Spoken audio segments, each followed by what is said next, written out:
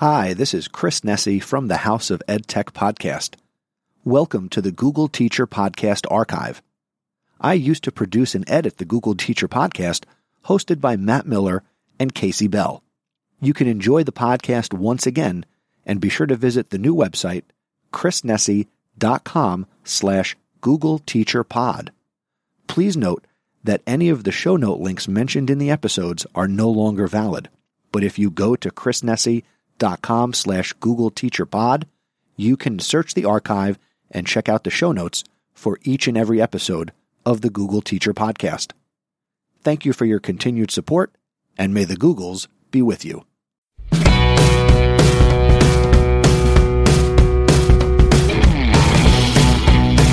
Welcome to the Google Teacher Tribe Podcast, your source for the latest news on Google for education, tips, tricks, and teaching ideas you can use in class tomorrow.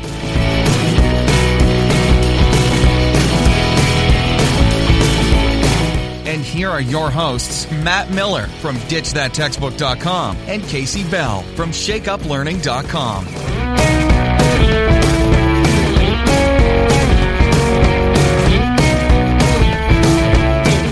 Okay, y'all, welcome to episode 37. So Matt and I were just discussing the crazy winter weather that we have been experiencing across the U.S. and probably beyond.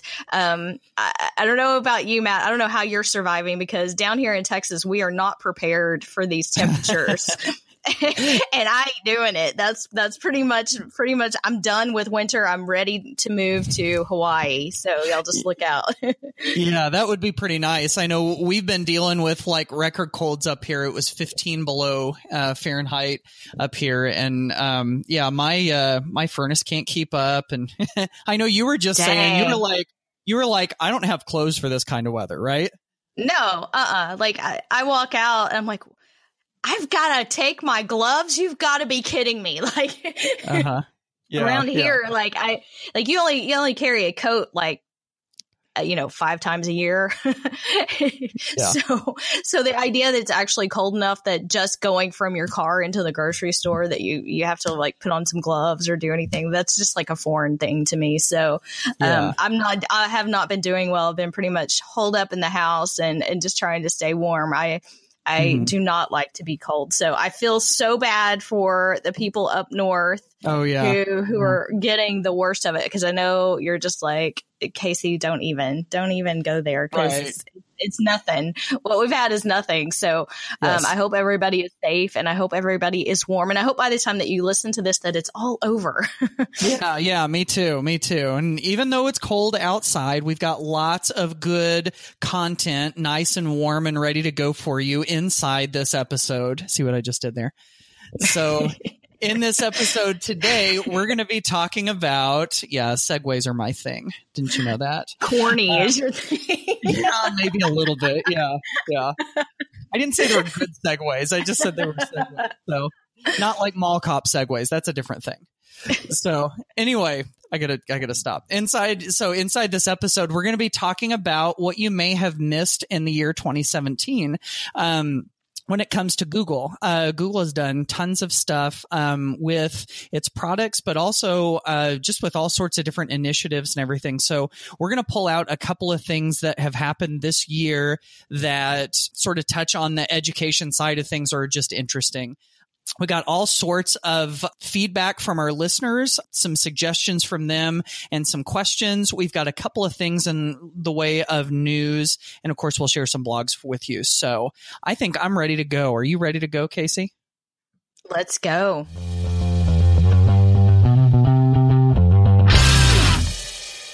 Now, we've had a bit of a break here from Google. I feel like they're on vacation as well. I think they are, yeah. The updates have not been, that exciting. So we do have some news to share that I think is pretty exciting. And the first thing that we're going to share with you is the My Future Me winner. And so if you missed this earlier in the year, Google's Made with Code project, which is a project designed to close the gender gap in the programming industry and get more girls and young women interested in coding. they teamed up with Snapchat. And so they had this hashtag, #MyFutureMe competition for teens to code their own Snapchat filters. And this article is announcing the winner. And her name is Zoe Lynch, and she's a 9th grader from South Orange, New Jersey. And she designed this really cool Snapchat filter, Unstoppable, and it's very much about female empowerment, and I love it. And, you know, she says, the idea for my filter was what can happen when everyone puts their brain power together.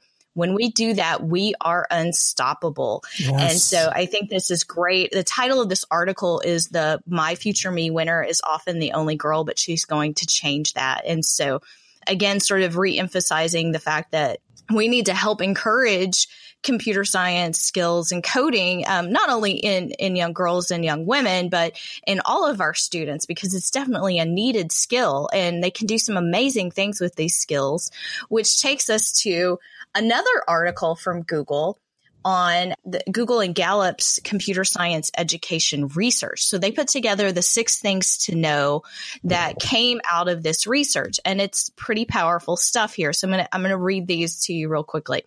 Number 1, students who have been encouraged by a teacher or parent are 3 times more likely to be interested in learning computer science. Number 2, boys are nearly 2 times as likely as girls to report that a parent has told them they would be good at computer science. Anybody feeling that one? I know I'm feeling a little heartbreak from that one myself. Right. At age 12, there is no difference in interest between computer science in boys and girls. However, the gap widens from age 12 to 14, when 47% of boys are very interested, but only 12% of girls express interest. So something very interesting happens in that preteen, teen age bracket there. Number 4, across Black, Hispanic, and white students, girls are less likely to be interested in learning computer science compared to boys, with the biggest gap between Black girls and Black boys. So Black girls being 15% interested and Black boys 44% interested. And number 5, students are more likely to learn CS in suburban areas, 61%, than in rural areas, 53%. So some pretty staggering statistics here. And the last one, principals perceive mixed parent and school board support for computer science. And the top barriers to offering CS include a minimal budget. Go figure, right? Yep. And a lack of trained teachers, as well as competing priorities for standardized testing and college requirements. That sounds about right. Yeah. So I don't typically like to read that much, but that just stands out. That's some very powerful information that motivates me. I don't know about you, but it motivates me to want to help encourage this. Yeah, I agree. And I think my big takeaway here is, don't just encourage boys, for whatever reason. I think it's kind of like that whole, what do they call, the term has escaped me. Like you're biased towards something even when you don't realize it. I think there's some of that at play here. So, my big takeaway here is encourage girls, especially between the ages of 12 and 14, or even a little before, to just give it a shot. And I mean, just the potential for using computer science later on in life is huge. And this was an eye opener for me too. Now, another thing that has come out recently has to do with this thing called News Lab. And this is touching on the issue that has really come out in the last year or so about fake news. I know fake news has been around forever, but I mean, it seems to be sort of rampant and widespread lately. And Google's got this thing called the News Lab, which basically does a number of things for journalists. And, if you're teaching kids journalism, or if you're using news within the classroom, this may be sort of a connection, but this is really something that I think touches anybody who consumes news, which is pretty much all of us, I think. So basically what they've started doing is creating these tools and this training that people in the news industry have. And then also giving them data that they can use to actually, report correct things and to verify their information and everything. And having been someone who, personally, I was trained in journalism before I was in education. I was a newspaper reporter. Some of this stuff was only just starting to surface when I was in the newsroom myself. Not only are we empowering journalists with some of this data and the ability to be accurate, but to make it available to everybody is really great. So I say kudos to the folks at the Google News Lab for doing this. And of course, if you want to find any of these articles we've talked about or anything from the show, really, you can always head to googleteachertribe.com/37.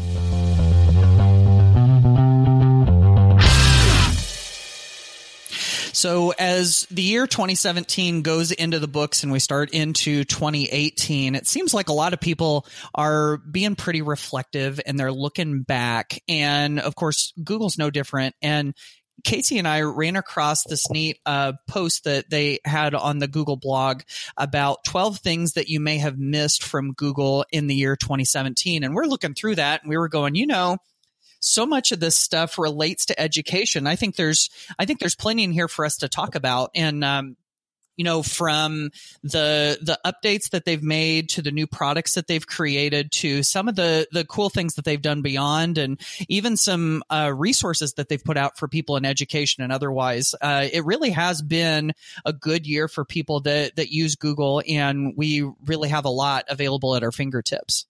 We definitely have tons of information and really cool projects. And a lot of these are things that we have already shared on the podcast. So we've got lots of links to previous podcasts in the show notes, right?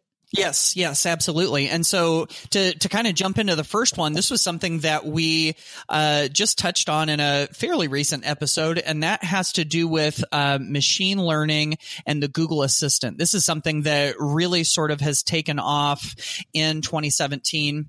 I know that we have a lot of these really neat machine learning type tools. Like we've got the quick draw where you draw something and the machine learning is trying to guess what it is. We've got, what is it? AI Duet, I think is what it's called, where it learns how to play the piano based on how you play. And really, I think we're coming in the direction of machine learning helping us teach and helping us in the classroom, but really I think just helping kids realize how it works and how and the potential of it really is huge. And then with the Google Assistant too, I think a lot of people, I wonder if, the Google Home, the Amazon Echo, and, all of those kind of like digital assistants, I think that those were probably pretty hot gifts in the holiday season.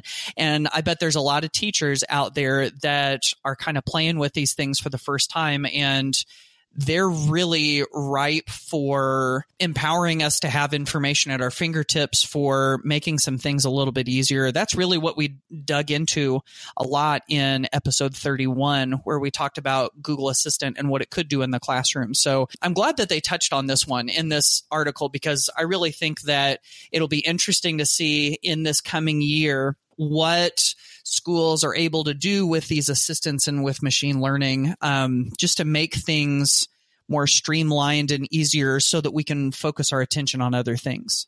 And what's interesting about this article is, even though it's called 12 things that you may have missed in 2017, there are like a bazillion things in this article. So it's one of those things, like once you open it up like this, you could spend half a day just digging into all of the resources and the links. And so one of the other things that's mentioned that we talk a lot, I think almost every episode we manage to mention something about Google Arts and Culture. Yep. And so they've got a reference there about some of the updates that they've seen with the Google Arts and Culture. And they've got some just amazing projects. We talked about the We Wear Culture when that one popped out, between cultural, meets fashion. And they had all these artifacts that you could explore. And there's even a link to the West Side Story artifacts. So if you are a musical junkie like I am, you might enjoy seeing some of the original photographs from rehearsals and some other things. So, as I've said before, I think Google's just sort of archiving everything under the sun, history, artifacts, all of the places and the World Heritage sites and everything that you can visit inside the arts and culture. I still want to call it the Cultural Institute. But I have to think really hard. So, but there's some really, really amazing things that you can see there. A lot of that connects back into Street View and 360 that you could view inside, a virtual reality headset like Google Cardboard. So they have released some just fantastic updates, I think, into the entire Google Arts and Culture program this year.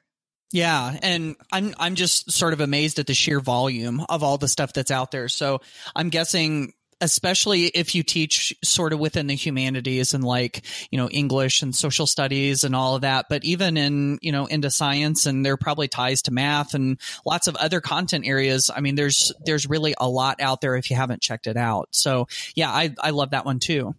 Another thing that they touched on was that in 2017, we got introduced to Nat and Friends. Now, I didn't really know about this until I saw it in this post, but this is really a pretty cool thing. So it turns out that this is a kind of like a 20% time initiative that some Googlers, people who work at Google, have put together. And basically this YouTube channel called Nat and Friends, it has almost 200,000 subscribers as of the time we're recording this. It's basically Googlers that pull back the curtain and show you what it's like behind the scenes at Google. And they take requests from their viewers of things that they're curious about related to Google. And they've made some pretty neat videos. They have one that's called "Will Computers Ever Hear Like People Do?" There's one that says the Google app's new voice. And so it gets into kind of like the voice behind the things that you hear within Google. And I love the title of this one. How does your phone know this is a dog?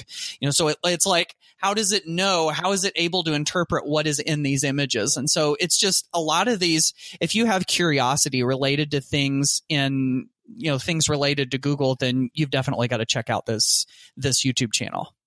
Yeah, that's awesome. And they are very entertaining. I think the YouTube channel does actually use the word tomfoolery. Oh yeah, that does. Yes, that's right. So if you're into tomfoolery at Google, you may want to check that YouTube channel out, Nat and Friends. So another little anniversary that we had in 2017 was the 10th anniversary of Google Street View. So, there's some amazing things that we can see in Street View, and you can even in this article see pictures of people with the huge cameras on their backs as they're mapping out these, most incredible places in the world. And we've talked a lot about these in previous episodes too. Like we talked about the crabs in Christmas Island and things like that. But wait for this. Okay. You're going to know what a geek I am. Winter is here, my friends. So, if you are a Game of Thrones fan, you can visit Westeros in Street View. Yes, you heard me correctly. You can jump in. So you can go into the article and you can see the filming locations. You can jump into Winterfell directly if you want to go to Winterfell and see where it was filmed. And so you can see it all. I'm looking at it actually right now in Street View in 360 on my monitor. And I'm, it's not just the set. It's real world. So there are cars and stuff, and it's not all the fictional world. But if you want to geek out a little bit and visit some of the areas that where they film, and they film all over the world, I'm pretty sure for Game of Thrones, because they have some very interesting settings. But if you want to check that out, because winter was coming, but apparently it is here now, and you can go check that out and see where the tall people fight. You can go to the Iron Bank. You can see the Frostfang Mountains. You can see it all. Yay. I am so excited to go check that out. I have no idea what any of those things were that you just said. And I know what I'm doing by saying that. I am putting myself out there to the tribe to show that. I think you guys already knew if you're listening. I think if you've listened to many episodes, I think you already know that I don't listen to Game of Thrones and have not started recently. But hey, if you're into that kind of thing, that's great. I'm happy for you. Go check this out on Street View. I'm just not going to, just me. So anyway, so to move along on the list, this is a little one, but for people like me that use Android cell phones, this is kind of a great one. Their emojis changed. So if you've ever used an Android device, you may have seen that instead of the nice little round smiley faces and winky faces and angry faces or whatever in your emojis, instead of the nice little round ones, they had these things that they affectionately called blobs. At least some people called them blobs anyway. They were kind of like circles, but it was almost like a circle that had been affected by gravity because it was like bigger on the bottom. And so they finally got rid of those, and now we have regular old round smiley faces. But that probably wasn't the biggest deal when it comes to their emojis, because there was a little bit of an uprising around the Android emoji for the cheeseburger. Now, if you're not familiar with this, you may just need to go Google the Android cheeseburger. And this was kind of like breaking news for a little while, because in this emoji, for some reason, they took the slice of cheese that you put on the cheeseburger and they put it on the bottom, like below the hamburger. And everybody knows that if you're going to make burgers like on the grill or whatever, that you can't put the cheese on the bottom, because then it would stick to the grill or the griddle or whatever you're making it on. The cheese always goes on the top. But in the emoji, it was on the bottom for whatever reason. Google fixed it. They moved the cheese to the top. They reissued it, and peace was restored to the world. So big changes to the emojis. It makes you wonder, like, who designed it? Is that somebody who just wasn't familiar with the hamburger? Doesn't eat cheeseburgers? Because if it's somebody who doesn't eat cheeseburgers, that is not my kind of person. Or was it just somebody who did it just to see if people would notice? It's like those little Easter eggs kind of thing. But so I was just testing this out because in Hangouts, they still look like the old emojis for me anyway. Oh, yeah. I just sent you a smiley face. Yeah, I noticed that. I've got a round smiley face on my Hangout. Yeah. Mine is still the blob. Maybe I need an update. Maybe you do. That's right. And can I amend my statement earlier in saying that if you don't eat cheeseburgers, you're not my kind of person? That's not true. I don't really mean that. So nobody's going to like you in this episode. I know. I don't watch Game of Thrones, and I just diss people who don't eat cheeseburgers. What's wrong with me? It's the cold. Let's blame it on the cold. That's okay. Well, our last little tidbit that we wanted to share from this amazing article really has to do with something fun and creative, and that's the Google Doodles. So the little doodles that you see on the Google homepage from time to time, and they've actually, it seems like they do them almost every day now, but they have some sort of significance, and oftentimes these are very educational for students. I feel like that's a teachable moment when that pops up on the screen and the kids are like, hey, what's that? Click on it. Let's find out. If you have time that day. But there's an entire archive of these. If you didn't realize it, you can go back and look at the different ones on the different dates. And I know oftentimes they teach me something very new about somebody, important in history that I didn't realize. And oftentimes they find, I think, sort of the lesser known types of historical figures and people who were important in different facets that we don't often study in school. So I think it's an interesting way to bring some education into the doodle. Yeah, absolutely. And I love the fact that they have contests with the doodles too, and people can make their own and submit them sometimes. And yeah. Who doesn't love Google Doodles? It's all good fun. So like I said, we barely scratched the surface of what Google has shared in 2017. So if you want to check out what we've shared and a link to this fabulous article, you can get it all in our show notes at googleteachertribe.com/37.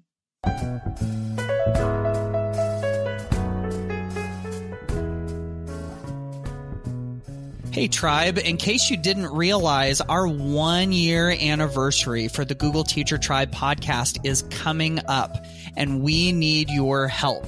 We would love to kind of turn the show over to you to help us ring in this 1-year anniversary by giving you the microphone and hearing some of your best Google tips. So here's what we want you to do. We want you to go to googleteachertribe.com/feedback and leave us a voicemail using the little speak pipe.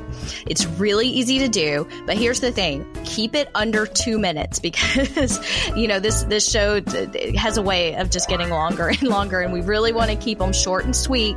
So leave us a 2-minute tip using, whatever your favorite tips and tricks and tools and strategies for the classroom that we can share with others. And so make them good because you want to be on the episode. It's going to be the epic anniversary episode.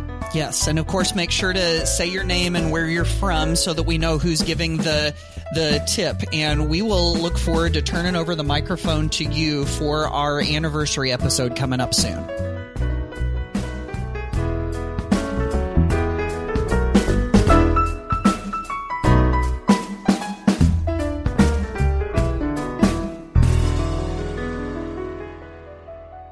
It's time for the mailbag. So we've got some feedback and questions and shares from the tribe, which is you.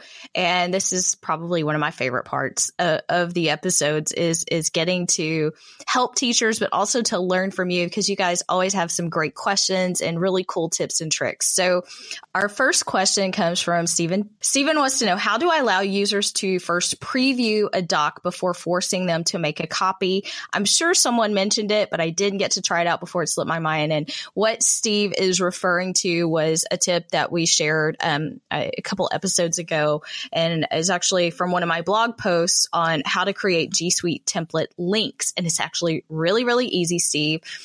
At the end of the link where you see the word edit, you're actually going to change that to template/preview, and that will pop open the window that will show you what it looks like and give you that magic button to use template. Now, I will have the directions in the show notes as well. Of course, sharing still applies. You can't, that link's not going to work for anyone unless it's shared anyone with the link. But the other thing is I've noticed this doesn't always work so well on mobile. So just keep that in mind. So sometimes you still need to use that force a copy piece instead. So not exactly a perfect solution, but I hope that helps. Now, the next one we've got comes to us. You ready for this, Casey? Comes to us all the way from Brazil. So this is Clarissa, and she is from Brasilia, Brazil, and she has a really cool tip for using Google Sites. So Clarissa, go ahead and take it away. Hi, Matt and Casey. This is Clarissa from Brazil. I'm an innovator and trainer down here in Brasilia, and I was thrilled to find out about the new embed from your latest podcast. I just listened to it yesterday. I was at the gym, and it was kind of an embarrassing moment. I was so excited. I think I was talking to myself and laughing. It was so funny on the treadmill. But anyway, love it. And am currently working on a project for my school, Casa Thomas Jefferson, down here in Brasilia. And I decided to go and check out the embed thing. So I really wanted, as Casey, to have a blogging type of page in Sites. So what occurred to me to try was I created a blog on Blogger and went back to the site of this program, this teacher digital development program I am working on at my school. And I embedded the blog by URL onto a site page. And it seems to have worked. It looks really cool. And I even tried commenting on it directly on the site page, and it seems to have worked. So I don't know if this is a workaround to the problem, but check it out. Okay. I shared it with Casey. Love the show. Thank you, guys. Clarissa, this is such a cool idea. I love this. So if you want to use that Google site and you want to have sort of like a blog page in it, then why not? That's a great workaround. Why not just go ahead and take that link from that blog and stick it into a page, just sort of like embed that page onto a page in your Google site. So see, this is the kind of stuff that Casey and I love, is whenever you guys are sharing stuff like this and we get to learn right alongside you, and it's brilliant. So we love you guys. Thank you for submitting that, Clarissa. Yes, thank you. Because that question comes up all the time. Where is the blogging piece in Google Sites? So there is our little Band-Aid for the moment until Google answers our magic question. So our next question comes to us from Steve Dudek from Suffield, Illinois. And he has a Google Classroom question. Take it away, Steve. Hi, Google Teacher Tribe podcast. Thank you for putting on such a great show. I have a question for you. My name is Steve Dudek, and I'm teaching at Suffield High School in Suffield, Connecticut. My question is this. Is there a way that once I create a class in Google Classroom, I use the calendar feature, for the next year, that calendar and its assignments and events that get posted to it, I have to re-enter them each year? Is there a way to carry those assignments, events, and projects forward 12 months so that I don't have to re-add the same ones in? Thank you. Okay, Steve. So this is a question that I get very often. Probably you do too, Matt. But inside Google Classroom, you can actually do something that's called a reuse post. And so when you go into Classroom and you little tap on your little plus sign, you'll see reuse post is the one at the very top. And from here, you can select the class where that post has appeared before. So if it is a class that you've already given the assignment to, say first period, and you want to reuse it with second period, you can pull it from here and go find the assignment and click reuse. It will magically add everything into your assignment. It'll copy the title, the instructions. Now you will need to go ahead and reattach most of the time the sharing rights and how you want it shared through the assignment if you want to keep all of that. And Steve, the great thing is, even if that class has been archived, so it's not maybe a class you're teaching right now, but the class you taught last year, and you're reusing the post for this semester or this school year, you can go ahead and reuse that. So the key is just finding that very top option when you go to the plus sign to reuse post. Yeah. And, another thing that I've seen people do before that's really neat is that they will create a separate class that they call like their assignment repository, and they'll take all of their former assignments and they'll store them in there, and then they'll just use the reuse post button to pull from that assignment repository. So if you've got assignments that could kind of cross over from class to class, that's one way that you can keep them all in one place and then just reuse them. So yeah, the reuse button is an awesome feature. All right. And then the next one we've got, this comes from Melissa Rivera in Long Island, New York. Now, don't they say on Long Island instead of in Long Island? I think I remember reading that someplace. I don't know. It doesn't sound right when you say in. Right. Yeah. So we're going to go with on Long Island. Somebody definitely, tweet at us and let us know. But Melissa asks, is there a way to annotate slides when in presentation mode? In PowerPoint, you can hover at the bottom right of the screen and select the pen tool, but Slides only has the pointer tool. It's kind of like the laser pointer tool, where you can't actually draw. And she says, when my students create presentations, they often have missing information that they want their classmates to supply during the lesson. And I've been converting their slides into PowerPoint to do this, which offsets the formatting of some slides. Do you have any other suggestions? And so when we were first looking at this, Melissa, the answer was going to be no, that we went back just to double check and looked at all the tools you can use whenever you present a slide. And of course, the Google Slides doesn't have that option natively. But I started looking into the Chrome extensions, and I found this Chrome extension called PageMarker. And so what PageMarker basically does is it lets you draw on top of any page that's on your screen. So what you can do is you can go and hit the present button. You probably want to do the presenter view. And so, whenever I do that, I'll close out the, the speaker notes section and all of that. And if you don't have the screen full size, like full screen, you should have access still to your Chrome extensions. And so you click on that page marker button, you choose your color, and then the page marker will let you draw on top of the slide that you've got. So that is one kind of workaround to all of this that could definitely work. It's not actually built into slides, but that is one way that you would be able to draw on top. So that wraps up our mailbag section. We love getting questions and ideas from all of you. So if you have something to submit to us, go ahead and head over to googleteachertribe.com to do that there, or you can always tweet to us at the GT Tribe hashtag on Twitter.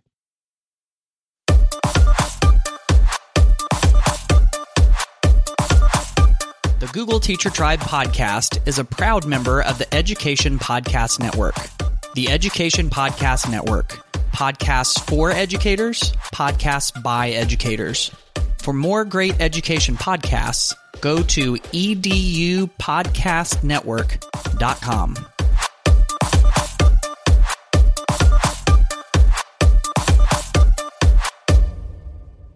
So to kind of put a bow on this episode, we're going to share a couple of blog posts as we usually do. And the one that I wanted to share with you today is one I just did recently on my blog. It's actually co-authored with Laura Steinbrink, who is a teacher and tech coach from Missouri. And we came up with this kind of fun idea called Caption This.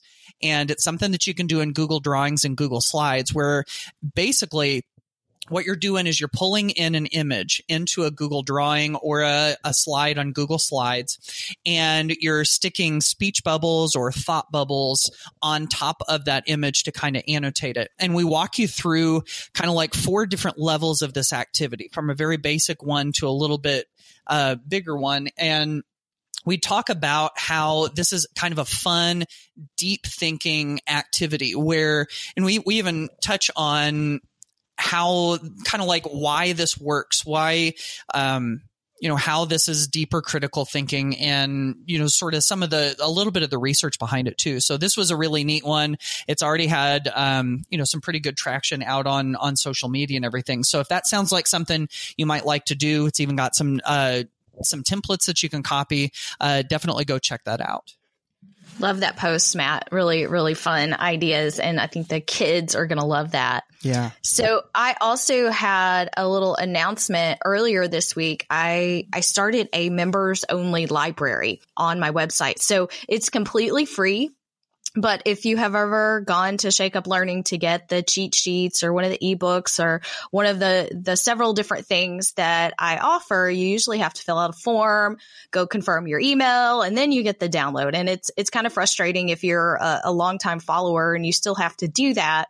So I created the membership library where you can create an account, username and password, and you get it all on one page. So you can get all the downloads right there instead of having to fill out forms. And there will be more added soon. In fact, I've got a pretty big project that I'm working on, so you'll be able to get everything there. It's all free. It takes a few seconds to sign up. You don't even have to confirm your email. So I'm just wanted to make it easier for you to get all of the free downloads that I offer on the website. Yeah, that's such a great idea. And oh my goodness, if you have not seen all of the cheat sheets and the different downloads that Casey has out there, I'm directing people over to them all the time. So definitely go check those out.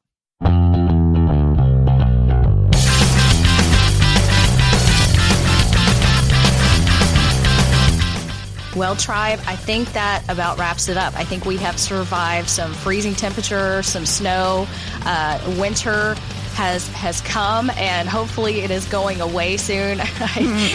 Although we did visit Winterfell as well in today's episode, but we hope that you had a little bit of fun along the way. You picked up some new Google tips and tricks, and please keep sharing and leave us a review in iTunes and let us know what you think. That helps other teachers find the podcast. And so we are so grateful for you to be listening to us today. And we hope that everybody has a great start to the brand new year. Yeah. And I think we're pretty interested also in what you're excited about for the new year. So if you've got something Google related or even not Google related that you're excited about in the classroom, why don't you tweet that to us over at the GT Tribe hashtag, and we'll be curious to see what you guys are excited about.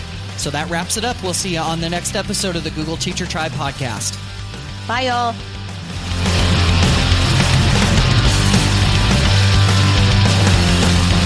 Thanks for listening to the Google Teacher Tribe podcast. Keep up with every new episode by subscribing on iTunes, Google Play, or Stitcher, and by visiting GoogleTeacherTribe.com. Get in on the conversation on Twitter by using the hashtag GTTribe. Until next time, keep harnessing the G Suite power, and may the Googles be with you.